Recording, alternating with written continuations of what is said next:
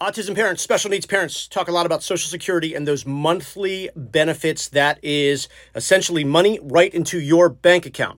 Well, here is the key for medically qualifying for those Social Security benefits. This is just one of those little things. You've got to dive in and do so much research. This stuff isn't easy to find. All right, write this down right now. Social Security Administration's Blue Book. Yep, it's called the Blue Book.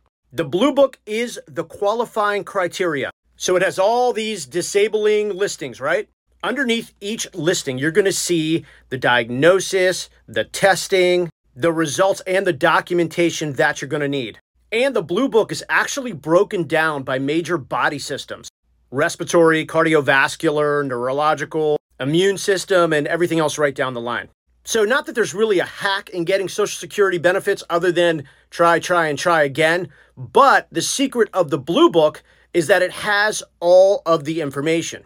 Also, it might be a good idea to go over the Blue Book with your doctors because they're best going to understand what the listing requires.